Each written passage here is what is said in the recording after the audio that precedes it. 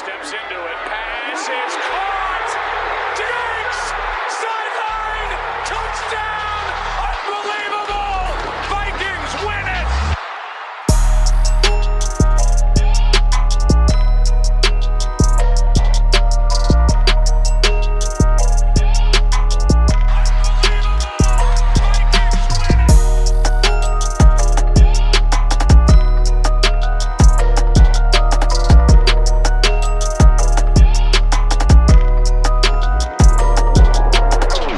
Welcome back to the Unbelievable Podcast. I am BJ Rydell, back here with my guy, Drew Mahold, and today we are continuing on with what we started last week, just taking a long, hard look at your Minnesota Vikings roster heading into 2021 free agency and the NFL draft.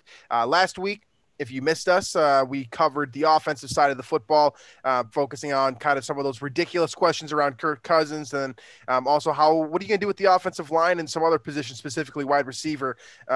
This week, we're going to focus on the defense, and we'll do some time on special teams as well, since I think a lot of us, not just on this show, but I probably imagine that people listening to us as well are probably sick of some of the special teams issues that the Vikings have been having over the last, 40 years really, but in specifically last season. So we'll spend some time on that as well.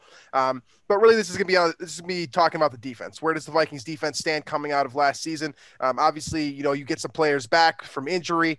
You'll be getting, a guy back from COVID. The COVID list, I mean, and there'll be some significant changes that the Vikings really had no control over last year that they will, in fact, have control over this year. But there are also some changes that or maybe not changes necessarily, but decisions that they will have to make in order to kind of keep this defense status quo, which begs the question, do you want to be status quo after last season? So we'll focus on all those questions and more over the next 30 minutes or so.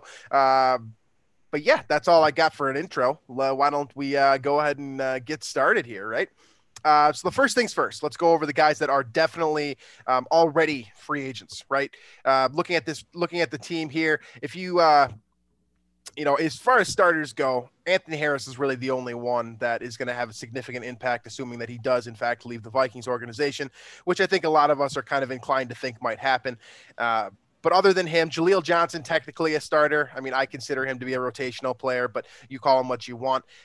Eric Wilson as well, filled in as a starter. I think that he has maintained that, a average level of play that is good enough to start in the NFL, but realistically probably not a starter. He, of course, came in as a replacement last season when Anthony Barr was sent down for the season with an injury.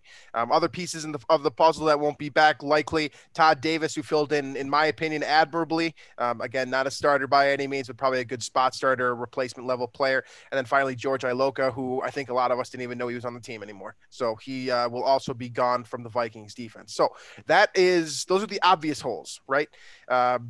The potential holes now are probably what's a little bit more interesting here and what creates a little bit more room for discussion. And I think that starts with Anthony Barr. Right. I think the big discussion that you see, maybe if you're on Twitter or if you're on the social media and in the comment sections, things like that, Anthony Barr sort of versus Eric Wilson, right? Like, are you going to pay Anthony Barr, was it $15 million or whatever? Or are you going to pay Eric Wilson what seems to be his asking price is like $8 to $10 million or something like that now. And it's kind of that give or take. Which one would you prefer to do? And look, Anthony Barr, the thing about his play is that it's perceived so wildly different throughout, it's fans, whether it's the media, it's perceived extremely differently because the guy has a bunch of Pro Bowls, right? He's a athletic freak, 6'5", can very rangy across the entire field. And he's a pretty sure tackler, all things considered. Much more sure, I would say, than Eric Wilson. But so I think that's definitive.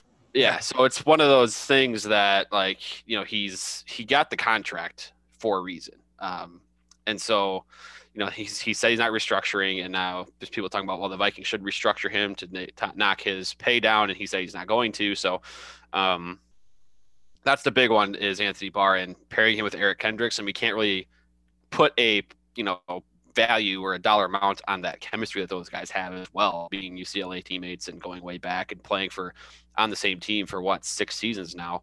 So there's things like that need to be considered here. And for Eric Wilson, he had a nose for the ball for sure all season, right? I mean, He seemed like every turnover the Vikings were able to create, which wasn't that many, by the way, but when they did, it seemed like he was in there for some sort, whether it's fumble recovery, fumble force, interception. He was around the football, but overall, Barr is the superior player. Clearly, that's why he's up there on the depth chart, and why he's the guy next to Kendricks in the nickel and always has been. And so, I mean, in my opinion, you keep Barr there, and you kind of, you kind of make do with the other linebacker spot that really doesn't see a whole lot of time anyway. Right. So there's a lot of, and I'm glad you brought that up right away. There's a lot of false narratives with Anthony Barr. Couple of those things are fan-made, meaning that you look at Pro Football Reference and you don't see enough volume stats, and you just don't think he's a good player. On the other side, that also works for positively speaking for Anthony Barr. He's got a bunch of Pro Bowls. I think that we could argue that at least 2 of those probably are not earned, or there was a guy that probably deserved that spot a little bit more than him. But the main thing with Anthony Barr, and I think this is really important to consider. You brought up the chemistry with Eric Kendricks. That's super important for sure. But the number one piece is that he is a movable piece of this puzzle that Mike Zimmer can employ in a number of different ways. Let's keep in mind here, this is the first player that Mike Zimmer drafted. He drafted him for a couple of reasons. Number one, athletic specimen, one of the craziest athletes that you'll see, basically, in terms of length, in terms of raw athleticism, in terms of just size and speed. He's a crazy athletic freak that can do a lot of things for your defense. The fact of the matter is that he's also an intelligent player, a player that you can line up all around. He's memorized multiple positions within the Vikings defense, and he's important for the blitz packages in a number of different ways, whether that's dropping back into coverage, which he's an average coverage player. Let's be real here. But the ability to drop out of a blitz package into coverage and find his man is something that Anthony Barr does better than anyone not named Eric Kendricks on this roster, and pretty well across the league in terms of, the type of players that are even asked to do that level of play. It's not easy. He's not a replacement. He's not a replaceable player. You change the playbook when Anthony Barr goes down, literally. And we saw that last year with the way that Eric Wilson was used. Eric Kendricks ended up moving into Anthony Barr's role in a lot of different ways. In terms of dropping into coverage, that was exclusively Eric Kendricks. His coverage focus became that much more important with Anthony Barr not being there. Now, Eric Wilson is a perfectly solid player in coverage. There are a lot of linebackers who are considerably worse than him at following tight ends or small receivers or what have you. But he's definitely not on Anthony Barr's level and able in terms of being able to cover tight ends. Think about Eric Wilson in size. The dude's like barely 6 feet. I think he's 6 feet in cleats, and he's undersized in terms of pounds. Does he make up for that in terms of intelligence, general spirit, things of that nature? I would say so. Yeah, I think Eric Wilson does very well for himself. We looked at him coming out as an undrafted free agent out of Cincinnati and thinking this guy's going to be, someone that's going to last the league for a long time. And I think that he's already kind of, reinforced that thought process that a lot of us had when he came out of college. That being said, is he a starter or is he a spot starter? I am inclined to think he's more of a spot starter on a good football team. On a bad team, he's probably a starter. The Vikings were a bad football team last year in terms of defense, especially. I don't think this guy's worth paying $8 million a year. I don't think Anthony Barr is worth $15 million a year. Now, the question that you raised then is, well, you have to pay one of them. Someone's going to get paid there, or you're going to have to draft someone. Are there options in the draft? Yeah. I've seen you guys throw some out on Twitter. To be honest with you, I don't know which guy makes the most sense to replace Anthony Barr. I don't. I haven't done enough draft research to, pick a guy and be like, this is the only guy, or this is one of a few guys that could truly replace Anthony Barr. I don't know the answer to that question right now. What I do know is that Anthony Barr is extremely difficult to replace because we saw last year when he went down with injury. The other question is the medical question with Anthony Barr. He's off the field a lot, period. It's not just last year. He misses games all the time. That sucks when you're paying a guy, close to 5% of your cap some years. It's too much money to pay a guy to sit in the tub. And especially with Mike Zimmer being a guy that hates the tub guys, he has to be very frustrated with Anthony Barr. And let's be real here. He is a great restructure candidate. You convert his salary to guarantee, all of a sudden your cap goes down. He makes more money this year. He makes a lot of sense. And the biggest thing with him is that you might, like some of you are arguing the wrong point. Realistically, he's not a cut candidate, okay? He's just not. He has a dead cap hit of $7.8 million this coming year. $5.2 million next year, and $2.6 million the following year. So we're that's looking what, at like, $15 million in dead cap if the Vikings that up, cut him. it gets pretty expensive. So, I mean, maybe you trade him. That could be an argument you could make, but there's if it's the choice between Eric Wilson and Anthony Barr at Wilson's due price, give me Anthony Barr for sure there. And then I think you can, there are other ways to create the cap space needed, or as so many of you like to point out as well, maybe you rely on Barr being healthy, Hunter staying healthy, Michael Pierce coming back, right, and you think that's enough. And it might be. I don't personally think it's enough, but that might be the dice that the Vikings have to roll here in 2021. And so, but I mean, whether we talk about Barr, whether he's back, that's the linebacker position. And there's a bunch of other spots to discuss here. We talk about pass rushers, right? Like, I know that's one I want to get into just because, Everson Griffin wasn't a massive factor for either Dallas or Detroit in 2020, but losing him and then also losing Hunter for that whole season, clearly the pass rush matters, right? Getting pass rushers is important. The Vikings have to do that. And of course, Hunter coming back, hopefully, which, by the way, more of a long-term discussion is get this guy a contract where he won't be inclined to leave or hold out or anything like that, because he deserves something a little bit more than what he's getting. But getting Hunter back and then adding a pass rusher or two that can be serviceable and get more sacks than, Yannick Ngakoue had in 4 games as your team's leader for the season. That would be, another big step for the Vikings. I would say that's more important than deciding who the linebacker is there next to Eric Hendricks. Okay, so we can move on from Anthony Barr then. Just let it be known that this guy's a lot more important than people are giving him credit for. I don't care if he has 2 sacks. The sack numbers don't define the player for Anthony Barr. No. And there's no real way to quantify linebacker play. There's really not. I mean, it's difficult for sure. Because total tackles doesn't do it either. Because that just means you're on the field a lot, right? And your offense can't stay on the field, and you're just racking up garbage time to attack. Like, there's no real way to quantify linebacker play. So it's impossible to really, put into words or explain how good Anthony Barr is. You kind of get a feel for it when he's in the wrong spot, and it certainly happens. But Anthony Barr is a good player. You don't get into the Pro Bowl like that. You don't look at him as a 6'5" athletic freak and turn him away for someone much smaller and not as athletic as in someone like Eric Wilson. Yeah, I think we can settle that debate. I want to finish with pass rushers because I'm with you. I think that's probably the most important piece here, even though the Vikings don't technically have anyone leaving at that position this year. So let's move into move to defensive backs here from linebackers. Like I said before, Anthony Harris is really your one red mark that's not under contract with the Vikings right now. He's effectively a free agent as we speak right now and can begin negotiating whenever he wants. The Vikings have the opportunity to do a second franchise tag. Of course, that number goes up. I'm giving you options right now. I'm not giving you the solution, by the way.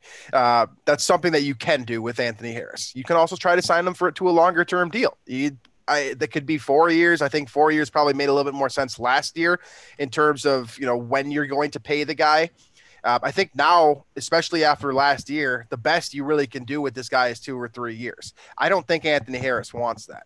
I think he wants to cash in. I think he's probably a little frustrated with how it played out last offseason. I don't blame him. I don't blame him because that was sort of, the Vikings were kind of it seemed like the whole plan was to give him this deal, and he had an awesome 2019 season. And, the franchise tag kind of gives way to that possibility of playing himself out of a lot of money. And that's exactly what happened. That is what happens. Like, ultimately, did the Vikings make a move that probably created a disgruntled football player? I would say yes. Did the Vikings make the right move? I would also say yes. Anthony Harris did not repeat anything close to what he had in 2019 and 2020. He's also entering, he's going to be entering his year 30 season. Yeah, he's 29 right now. So this is technically his year 29, year 30 season. He's not going to get better than he was last year. So why would you pay for him for the production in 2019 anymore, especially after seeing what you got last year, right? So Anthony Harris may or may not be back with the Vikings next year. I'm guessing no. Makes it that much more frustrating that the Vikings didn't draft Antoine Winfield Jr. last year. That's neither here nor there, but just saying. In terms of what you do to fix that position, You have Harrison Smith still. He's not getting any younger. I'm sure everyone loves to remind you of that as it is. Harrison Smith's also a restructure candidate. A good one, a very good restructure candidate, a guy that you can feel very comfortable guaranteeing money to because he's going to be on the roster next season.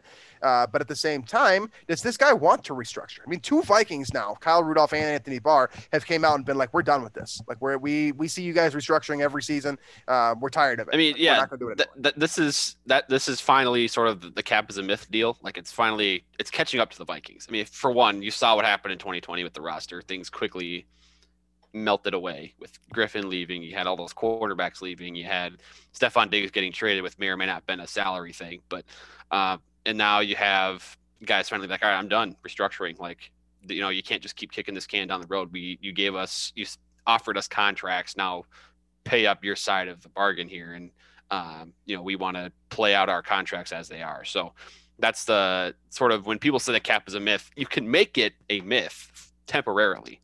And then it will catch up to you. And this is that instance where they're kind of realizing that, you know, the Vikings probably aren't in a spot to contend, or at least it's not likely.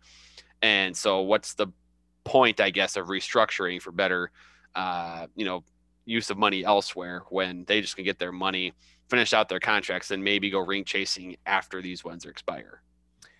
And that's an interesting question here. Like, we kind of debated this last year. Like, do you rebuild or I don't think the Vikings know what they're doing in terms of that either. Right. They don't. They don't. And I think we'll probably get, I don't think we're ever going to get a definitive answer to that, because every team likes to say that they reload as opposed to fully rebuild, with the exception of a couple teams that have like openly tanked and Miami, for the most part, done pretty and it well almost works. themselves. I mean, yeah, it's working really well for them. Yeah. So what do you do here? Now, a couple things to keep in mind in terms of, if you're in the camp that wants to keep Anthony Harris, whether it's, just a fan's love for a player, or you think he's truly very good and is going to have a rebound season once you get the pass rusher back, a couple pass rushers back.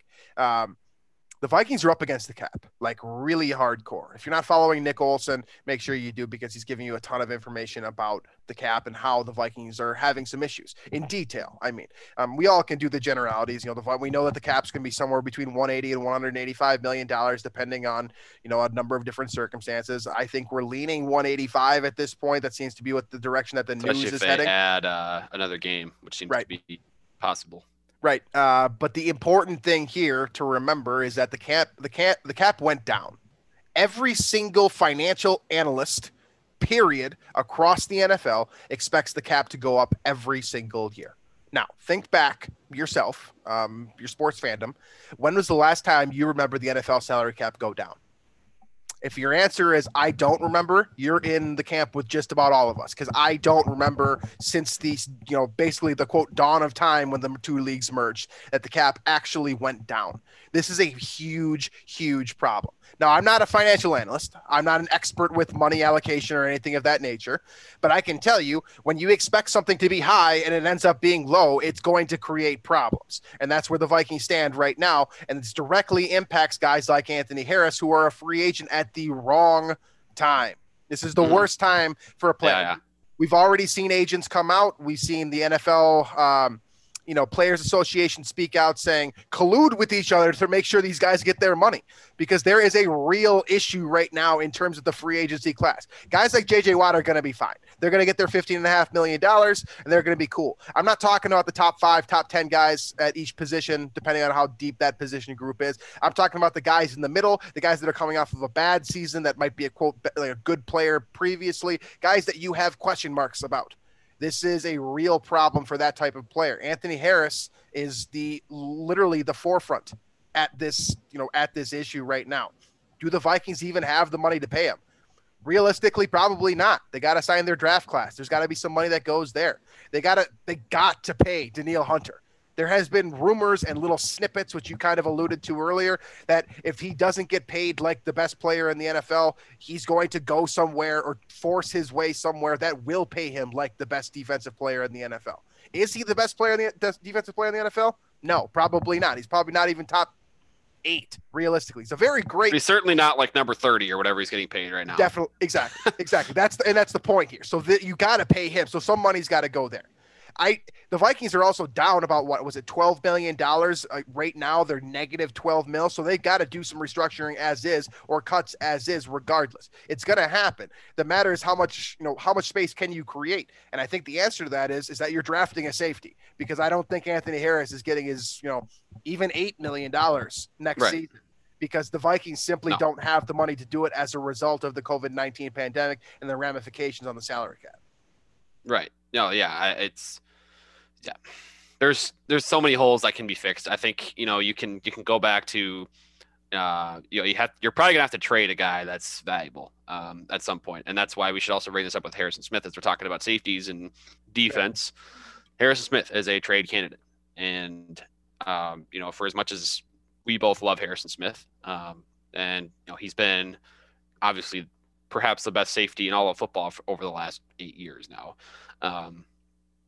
It's getting to that point where salary becomes an issue, and he's past his prime. Vikings are, in my opinion, not retooling, they are retooling, but they should be rebuilding. And so you combine all those things, it seems like you send him off to a contender, or as I guess that'd be more of a gesture of goodwill to send him off to a contender, but send him off somewhere where they can take on the salary. The Vikings can allocate that money elsewhere as part of their own rebuild. That would be my own decision. That's what I would do for the Vikings if I was running things. And again, it would suck to see Harrison Smith play for another team, but I just don't realistically think the Vikings are going to contend for anything meaningful this year, which is why you start to rebuild and get ahead of it, which is, I think, what a lot of people have been saying even prior to this year. Kind of seeing how they kind of, it wasn't hard to see 2020 and see it unfolding the way it did. And now I think you have a chance to get out in front of things. And of course, Kirk's salary in 2022 becomes guaranteed here shortly. So there are things that they can do, get ahead of it. It doesn't appear that they're going to go that route, though, because they're trying to stay relevant, man. That's the Vikings. And so that's where the salary cap issue is kind of rooted, is the Vikings trying to stay relevant for all this time by restructuring and trying to extend this window, falsely extend the Super Bowl window that they have, when it's really non-existent, and they're kind of just, seeing a mirage essentially. Okay. So kind of this is going to start to bleed into our final section of the show, which will be on the defensive line and specifically pass rushers. But we've discussed this in the past at length, and it's common ground. It's not like we're bringing any great news that's blowing up the world or anything of that nature. But in order for a defensive back to play well, generally you need good pass rushing, right? Complementary football across the board. Now, this is kind of how you differentiate between what's a really good safety like Harrison Smith and probably like an average safety that can be turned into a really good player with guys around him. And my opinion, Andrew Sendejo, Anthony Harris, I think kind of falls into that category. Now, the difference is the pass rush. If you got two guys on the ends that are getting 10 double-digit sacks, 30, 40 pressures a year, you're probably going to be more likely to get turnovers, interceptions, plays on the football in general. And Anthony Harris's numbers are. I mean, the same thing can be said for cornerbacks too, by the way. I agree. It works the same way. But safeties are asked to roam a little bit more. This is why I'm focusing here. Whereas a cornerback is, you're either playing a zone, like a specific area of the field, or you're playing up against the man and following him everywhere. You don't have as much ability to freelance unless you're Marcus Peters and you just do whatever you want. Safeties generally cover a wider zone, or they're covering kind of multiple players and following to see, where is this route going to drop off? Where do I pick up from a linebacker, et cetera, et cetera. What makes a great safety is a guy, first of all, who makes those reads really well. I think Anthony Harris does that. Harrison Smith obviously does that.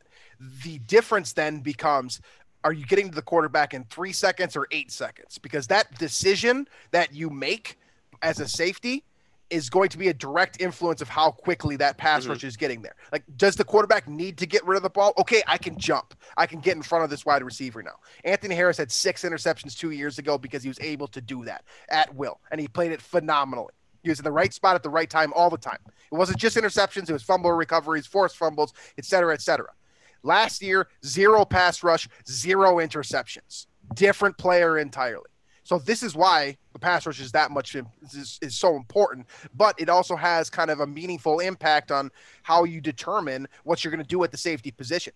Harrison Smith proved last season, once again, we already knew this, but he reinforced it that he can do it at 30 at a very high level without a pass rush, without anything around him, right? Like, yes, he caught on an island a couple times. Yeah, we saw it too. Okay. But in general, Harrison Smith was still very, very good despite nothing working around him. Two young corners playing to his sides that can't really, developed well, yes, but especially early on did not look good.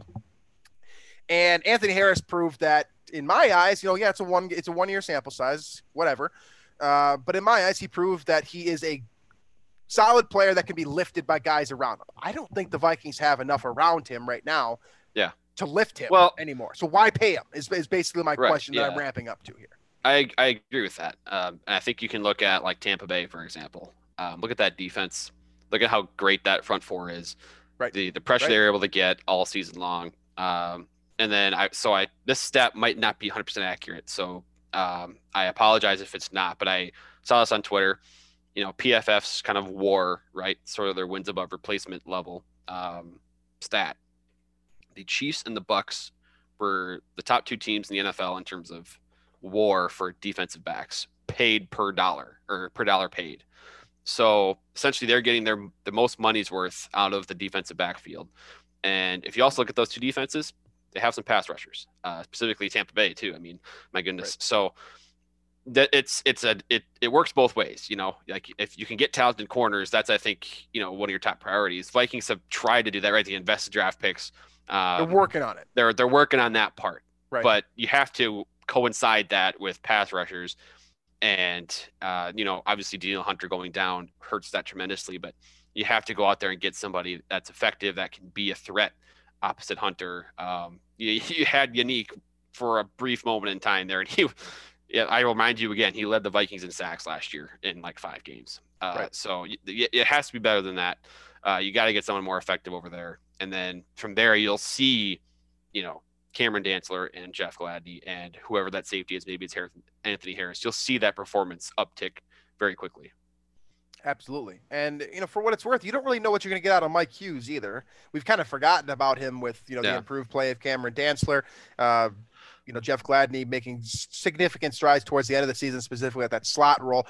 I, for one, am ready to go into 2021 with both those guys being starters. I don't know who's going to play opposite Dantzler next year. I think Mike Hughes is going to get that shot, but I'm not opposed to taking another cornerback in the first round. I know 4 or 5 years ago, everyone was pissed every time Mike Zimmer was doing this, whether it was, drafting Trey Waynes at 11 or drafting Mackenzie Alexander early in the second round. I think a lot of us were like, why do we need more corners? Well, now you got the answer. And I think that you can, dig in even deeper if you want to. But I think that in terms of how to allocate the resources that you have currently with, kind of the negative things that you have, your salary cap specifically, you don't want to pay Anthony Harris not because he doesn't make sense on this defense, but because if you could potentially get a player of his caliber with a draft pick that you can pay significantly less for a shorter duration and make a bigger decision down the line. You can kick that can, as we were talking earlier. You can create that, quote, myth with the salary cap by drafting a replacement at safety. Does that need to be in the first round? Probably not. I wouldn't recommend it. I think that you've got bigger problems, as we talked about last week. And also we'll continue to talk about this week, specifically at that defensive end spot. Michael Pierce is coming back. That's great news because he's going to fill that clogger role super effectively. He's one of the biggest men I've ever seen in my entire life. He takes on 2 blockers and still gets a bit of a push. These are all great things that you can kind of expect to improve within that defensive line.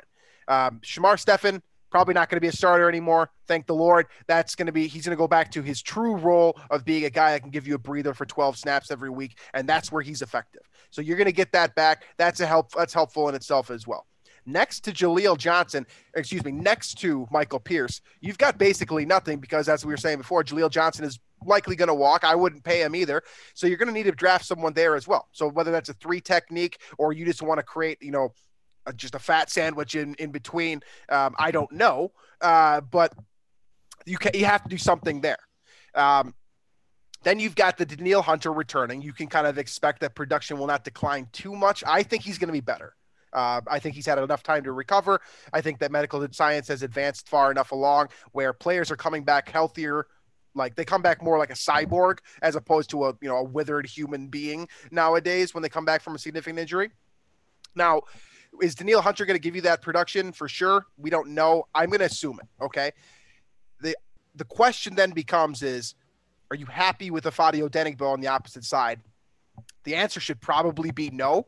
And then if you are going to get to know with that question, how many resources do you need to invest to get someone that you're comfortable with? Is this a first round pick that we're talking about, a second round pick, or do you continue with the kind of the Vikings play of drafting defensive ends in the third round? Right. Yeah. The thing about Afadi that you mentioned is, he looked pretty darn good in 2019, right? I mean, when he had the benefit of playing with Griffin and Danielle Hunter and things, and those guys. So you almost I almost want to see another shot or see him get another chance with Hunter in the game. Playing alongside him for a season or as a starter, maybe give him that chance. But yeah, I mean, you got to take your chances somewhere in the draft. I don't care where they do it. I don't care if it's maybe a third and a fourth round pick or something like that. But pass rusher clearly is important for the Vikings. And they didn't have any of that in 2020. They have to address that. And, again, Hunter coming back is going to be a huge help, provided that he does, and he's not that fed up with his contract. But another fair point too. This is the whole thing I've been saying this whole time. Like the Vikings are not ready to contend because we could spend so much more time talking about all these holes on this defense. There's no pass rush. Their interior on the defensive line isn't good at all either. Besides maybe getting Michael Pierce back, he's still going to be a year without football. At linebacker, you have Kendricks and Barr, really solid duo, 100%, right? But you saw how things maybe went downhill without one of them in the game. And then the secondary, of course, there's no cornerbacks with reliable that you can rely on against a number one receiver in the NFL. At safety, Harrison Smith, phenomenal player, getting older though, clearly. So there's holes everywhere on this defense, and that this is the issue with me and how they're trying to retool instead of kind of blow it up and rebuild and trade all your expensive assets and kind of start over. But I think it's almost to the point where we're past that argument now. Because it's funny because we're talking about holes in the sense that of starters, right? Like you're losing a starter, you've got a hole to fill. Well, if you have a hole to fill at a starter position, you probably have holes at your depth as well. Well, the depth is the biggest concern, and we saw that in 2020. Like, my goodness sakes, that was across the big the piece. Board too. Like it's great. Like you get Hunter back, you get Pierce back, you get Anthony Barr back. Like that's great.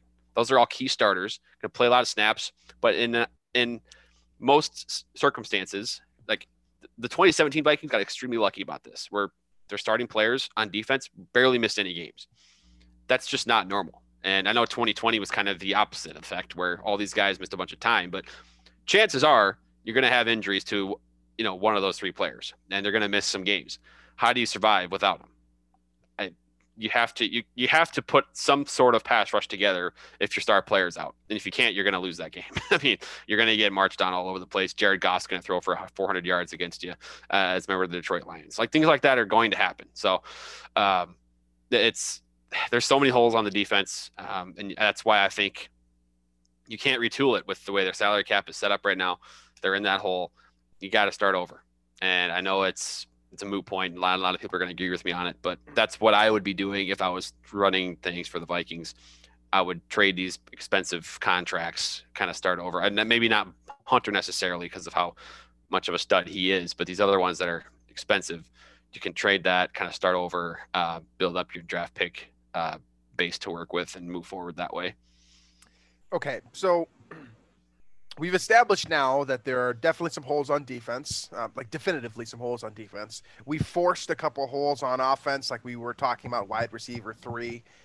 We were talking about tight end 2. We were kind of... Tight end 2 is probably forced for sure. I would argue wide receiver 3 is a major hole, and then I think offensive line is one where I think we're so accustomed to it being Vikings fans and followers that it's just kind of, it's always going to be there. But Right.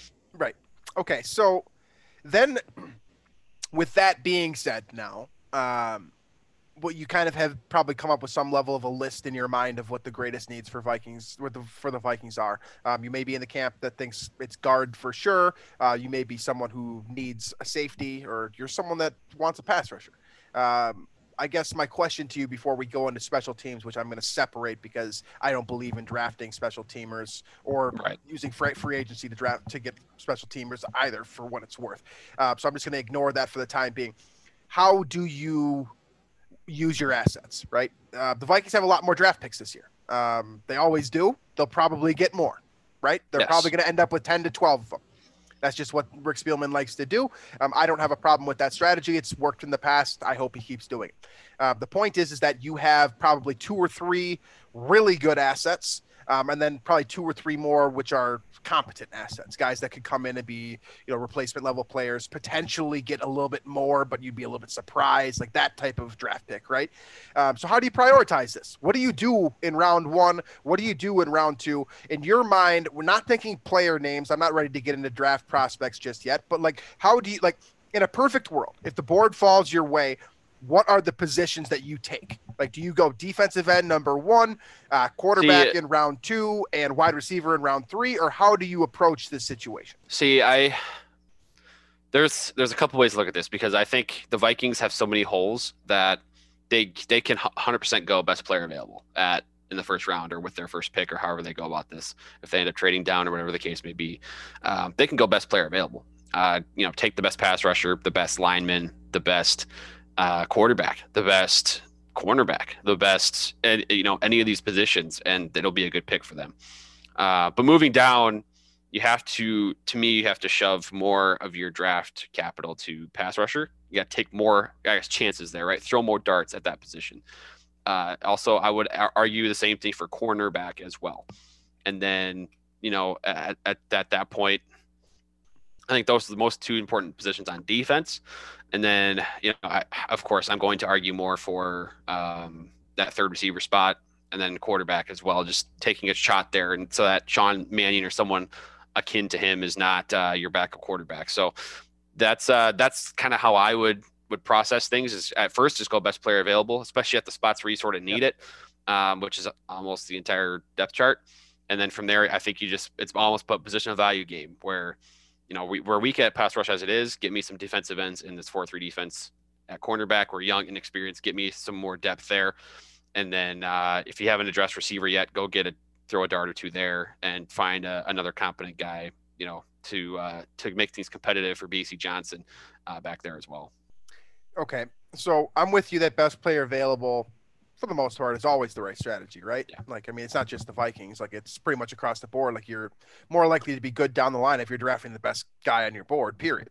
The unfortunate truth is that most teams, especially teams that are thinking that they can contend the following season, aren't, inclined to go best player available. They're more inclined to take best player available relative to their positional needs. So my follow-up question then becomes, because I'm with you for the most part, that you could take a defensive end if he falls. You could take a great wide receiver if they falls. If Devontae Smith, for example, he's undersized, right? If he falls to 14, snatch him. I don't care where you feel about wide receiver. That position can matter a lot more next year than it does right now. See Tampa Bay Buccaneers. Exactly. Right. See Buffalo Bills. So you can do something that like that where it's not necessarily a immediate, drastic need, where you would, maybe consider guard to be a drastic need. I would consider it to be a drastic need, but it doesn't work with positional value relative to the draft. My follow-up question then becomes, what don't you draft? What can't, if you're drafting at number 14, let's pretend that it's a lock the Vikings are going to be drafted at that spot. I could totally see him trading down or up. I don't know. I don't even want to try to get in Rick Spielman's mind. But let's say they draft at 14. Is there any positions that you, other outside of kicker and punter, which is why we're including this, that you will, you'd be pissed, just outright, we can't do that and still win? What position groups does that include? Interior offensive line and running back for sure. Potentially linebacker, depending on the player. Maybe safety there. Again, that depends on the player too. If it's one of those blue chip guys that the Vikings really love, the falls. But for sure, interior offensive line and running back are the two for me, because there's so many examples of a team drafting one of those positions high and getting nothing out of it, And so, like, even the Vikings 2 years ago, they took Bradbury, and that hasn't panned out at all. That's a waste of a first round pick, essentially. When even if he is a great center, how much is that helping your team? Right. So those are the two spots for me that I would be. It all depends a little bit on the player, but I can't imagine a scenario where I'd be happy about one of those two spots being picked. So basically what it comes down to is what you do at 14 is you either grab a slider, so a wide receiver, a quarterback that slides. You got 5 quarterbacks their names are being tossed out there. Mm-hmm. You've got multiple wide receivers that are very good, couple of them with question marks. I mean, I mentioned Devontae Smith because he's the obvious one, being an undersized wide receiver, and we just historically have seen draft scouts, essentially undermine players based off of their size, just despite heavy production. It's happened at quarterback too. It does, right. So there's a real possibility that you get a slider there. The other move being is, maybe 3 technique, maybe defensive end, maybe offensive tackle. But really what this comes down to is, like, you take the best position available relative to positional value. And that gets a little bit confusing, and ultimately, like, you're basically talking about nothing because we're not giving you an answer. We're just I think it's teams should be putting together their big board based on positional value as it is. So, like, kind of knocking running backs, knocking guards, knocking centers, knocking maybe like your linebackers, safeties a little bit, but inflating the ranking, so to speak, for corners. Well, quarterbacks for one, but also corners, wide receivers, pass rushers. Those prospects should be inflated a little bit. Offensive tackle, just because of the position they play, is more valuable. So, like, from there, then you kind of make your best player available pick. And in my opinion, there shouldn't be a running back or a center or a guard in that top 14 or wherever the Vikings will be picking. Right. I'd agree. So you're looking at, these major positions: corner, quarter, defensive end. I'm cool with 3 technique as well. Those are probably your 4 spots that make the most sense at 14. After that, everything just changes based off of what you do at 14 to me. I don't think you can even try to like you can do a mock draft, right? And, do one of these simulations where, like, you actually see your options, but until you see your options again in the second round, like, I don't know how you even try to project this thing. Like, you can say, all right, I want quarterback, cornerback, and defensive end in the third round in some order. That sounds great, right? You maybe get Mac Jones in the second round, pick your poison at corner, whichever guy makes the most sense with the scheme in the first round. And then maybe you continue doing the same thing and drafting defensive end in the third round. And then you save, 3 technique, et cetera, another wide receiver for the third and fourth round, et cetera, as you get later into the draft. Like, yeah, we could say that, but, like, ultimately, like, that first pick, what the Vikings do on day one, I kind of tend to lean that they're going to trade down and get 2 first-round picks. That seems like the most logical strategy to fill a lot of holes at once. Also Rick's history a little bit. Right. So not only his history, but also, like, if you are a believer that you're reloading as opposed to rebuilding, the best way to, quote, reload quick is to bring in an infusion of talent that's going to contribute immediately. And that's getting 2 first-round picks a lot of the time. Which is what the Vikings did last year. Seemed to work out pretty well. Obviously very high with Jefferson, kind of good with Jeff Gladney. Hope for more in the future. But that's kind of like the immediate plan. Like, maybe you trade from 14 down to 22, and you also acquire the 26th pick or something like that. And all of a sudden you can start filling more holes, whatever. The fact remains that ultimately what it comes down to is that you're going to have to do something there in the draft with those four or 5 spots. I don't think safety's in that group. I don't think linebackers in that group. So all of a sudden you need to probably keep Anthony Barr. You need to go out into free agency, get a couple of guys that are going to be at the very least some level of a replacement, right? Like, sign another type of George Iloka player, just the guy that you can get on the field and is going to give you quality snaps.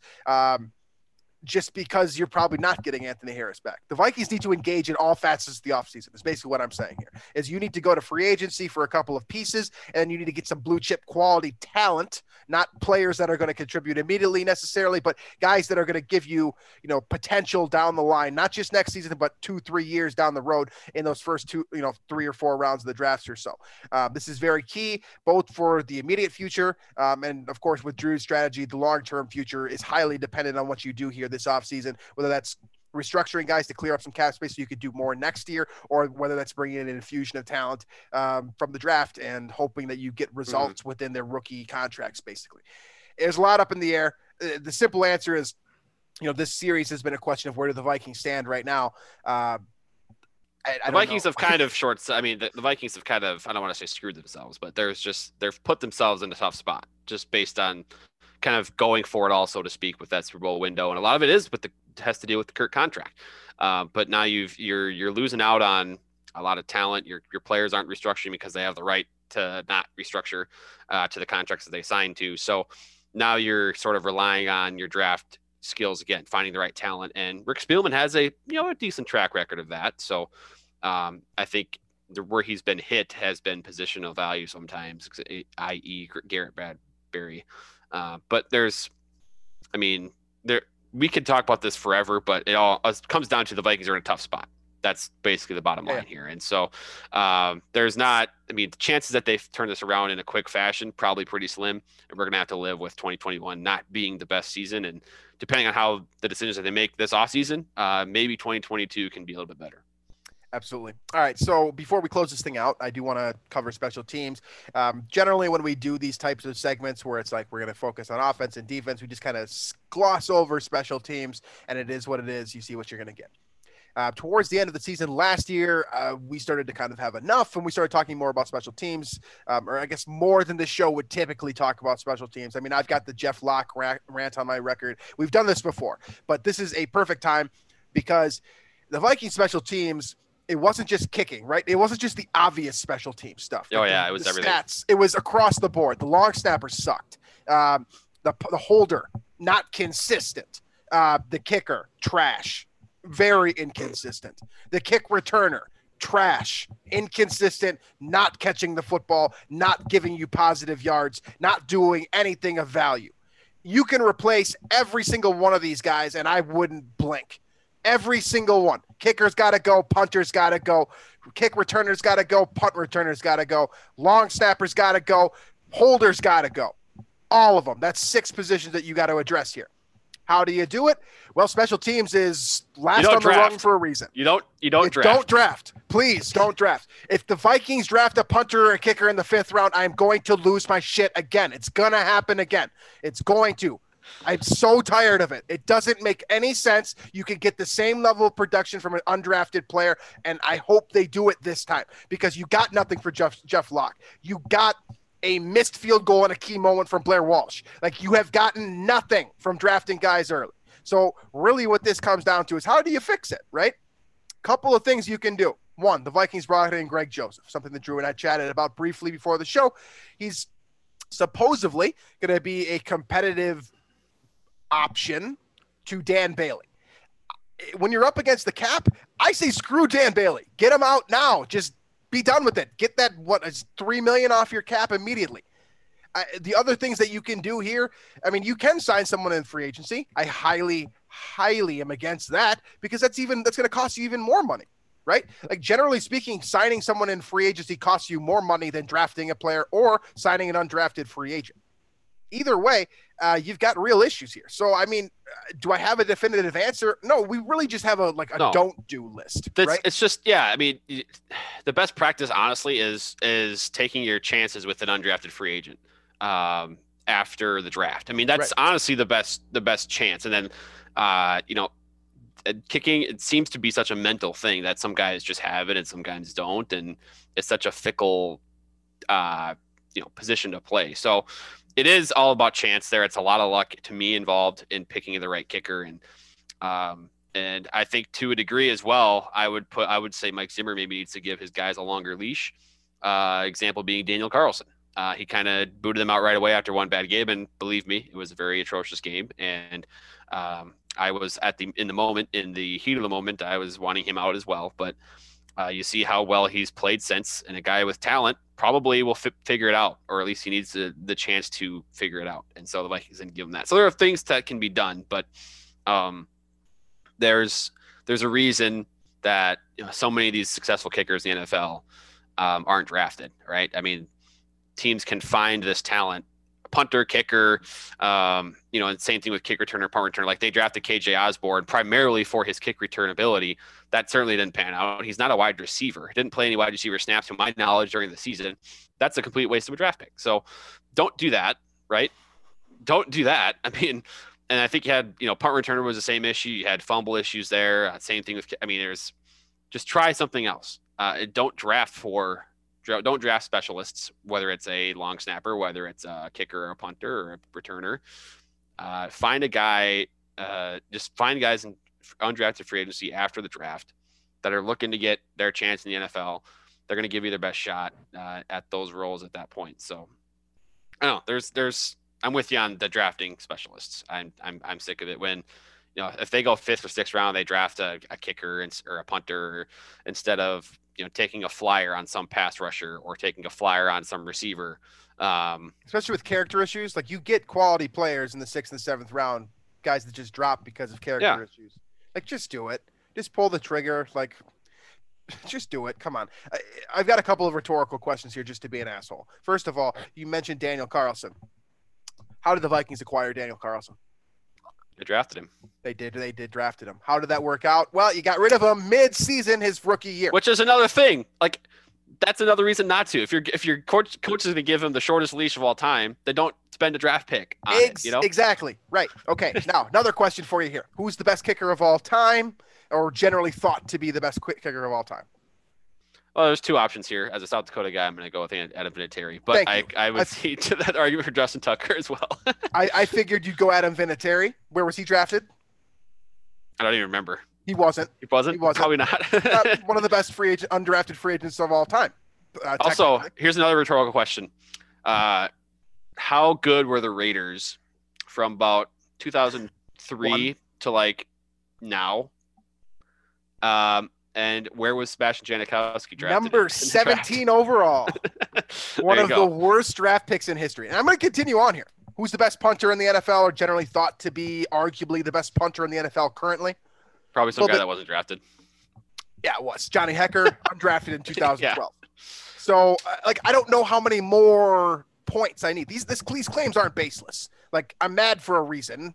Is it irrational anger? Yeah, it's a football team. Like, who gives a shit? But it's ridiculous. Like, you got to stop doing it. Like, I know I'm not being helpful. Like, I'm being the guy right now that's raising hell and not providing solutions. But remember Aguayo for the Bucks? The Bucks drafted the guy the second round and just flamed out faster than anybody has flamed out in the NFL. It's ridiculous. The dude, it's a bad practice. That's what it comes down to. Is you have to stop drafting these guys. You got to go elsewhere. There's so many options available. Like there's 32 starting kickers in the NFL. Why did they give up on Kai Forbath, by the way? Like what? He couldn't kick it long enough. His longest field goal in his career is 50 yards. I mean, chances are you're gonna. I mean, you should be going for it if you're deciding between a 54-yard field goal or going for it. Probably should be going for it there anyway. So keep the guy that can make a 44 yarder consistently. And I don't know because I did. Especially and so this also does bleed into kick returner and punt returner. Like you mentioned this with KJ Osborne specifically. Like, why would you ever draft a guy in the 5th round? Or 6th round for that matter, or 7th round. That's just on your team draft at all. Yeah. That's just there to return punts. Let me ask you another rhetorical question. Who is the best kick returner in Minnesota or punt returner in Vikings history? Marcus Sherrills. Where was he drafted? He was not. He was not drafted. He wasn't drafted. Case closed. Like I'm done. That's it. That's all I had to get off my chest for today. The Vikings are in a tough spot with the special teams as well. I mean, it's across the board. The Vikings are just in a tough spot. Like, bring back Marcus Sherrills, honestly. Like, seriously, I think they tried that and maybe didn't work out. But like, I mean, honestly, here's what: get a guy on punt return who can catch the football and get a fair catch every single time. I'm okay with that. That's 100% good. Okay with That's that. a win. Fair catch 100% of the time. I'm okay with that. And he knows when to let the ball go into the end zone. Knows not to call a fair catch at the 3-yard line. That's all that it takes to be a punt returner. And a kick returner, same thing. Catch the ball because. Take your touchback at the 25-yard line every time anyway. Don't run it out of the end zone. You're not going to make it to the 25. And if you do, you'll get to the 28. Nice. Why would you ever spend money or resources on something that is literally next to obsolete? Yeah. Like the kick returner position is the equivalent to the Sega Genesis. It's nice to have still, but there's so many things that are more important. There's like so many. There's like best case scenario, there's like 3 plays during the course of the season where having a really, really good kick returner matters. And as we've seen in the past, it can also, like, you could get the biggest possible play, a la Devin Hester in the Super Bowl when he started the Super Bowl off with a touchdown. How did that Super Bowl end? The Bears lost because it does not matter. Because they had Rex Grossman at their quarterback position. Right. They should have drafted a quarterback. I mean, okay, we can go on and on with this. Like, I can continue to be condescending and rude and obnoxious for probably another hour with this stuff, but instead we'll cut you guys loose. Any final thoughts you got for me here on just the overall construction of the Vikings roster at this point in time? I don't think so. It's almost a lost cause for me, which is why I'm being sort of kind of defeatist, if you will. But it's a lost cause. I don't anticipate success in 2021. I'm just hoping that they're in a good spot for the seasons after that. Yeah. And that's a fair claim. And really, this is the best year to do it. I mentioned the salary cap before. I'll say it one more time for you guys. When the salary cap goes down, it's a problem, not just for the teams that are in a good position. It's a problem for literally everyone, like 100% of teams. It's not just the Saints who are already screwing themselves over. It's literally everyone has a problem this year. I mean, there's a week left or whatever. I don't know when the league year officially starts, but that's the deadline for the Vikings to, I guess, trade Kirk, right? Because his $45 million cap hit for 2022, 45 mil, takes into effect here, I think in a week or a couple weeks or something very coming up here. So that's kind of scary because I don't anticipate that cap number aging very well, especially after the salary cap dipped a little bit here. I can't imagine it's just going to go spiking back up to the normal pace it was at. So we'll see. If everyone has a problem, that's probably the best time to reset. By the way, when every single team across the league is facing an issue, that is the time to be like, all right, we've got an issue. Let's solve it now, because everyone's going to have to do something. And if you make the dramatic decision right now, like start cutting bait with everyone, Kyle Rudolph gone, Harrison Smith gone, Kirk Cousins traded, Anthony Barr restructured or whatever, find a way to get rid of that guaranteed money. If you blow the whole thing up now, when the salary cap comes back in probably maybe next year, but probably the 2 years from now after the coronavirus pandemic, you're going to be in the best spot. It's probably time to start thinking about the future is really what this comes down to. Tough spot. Think about the future.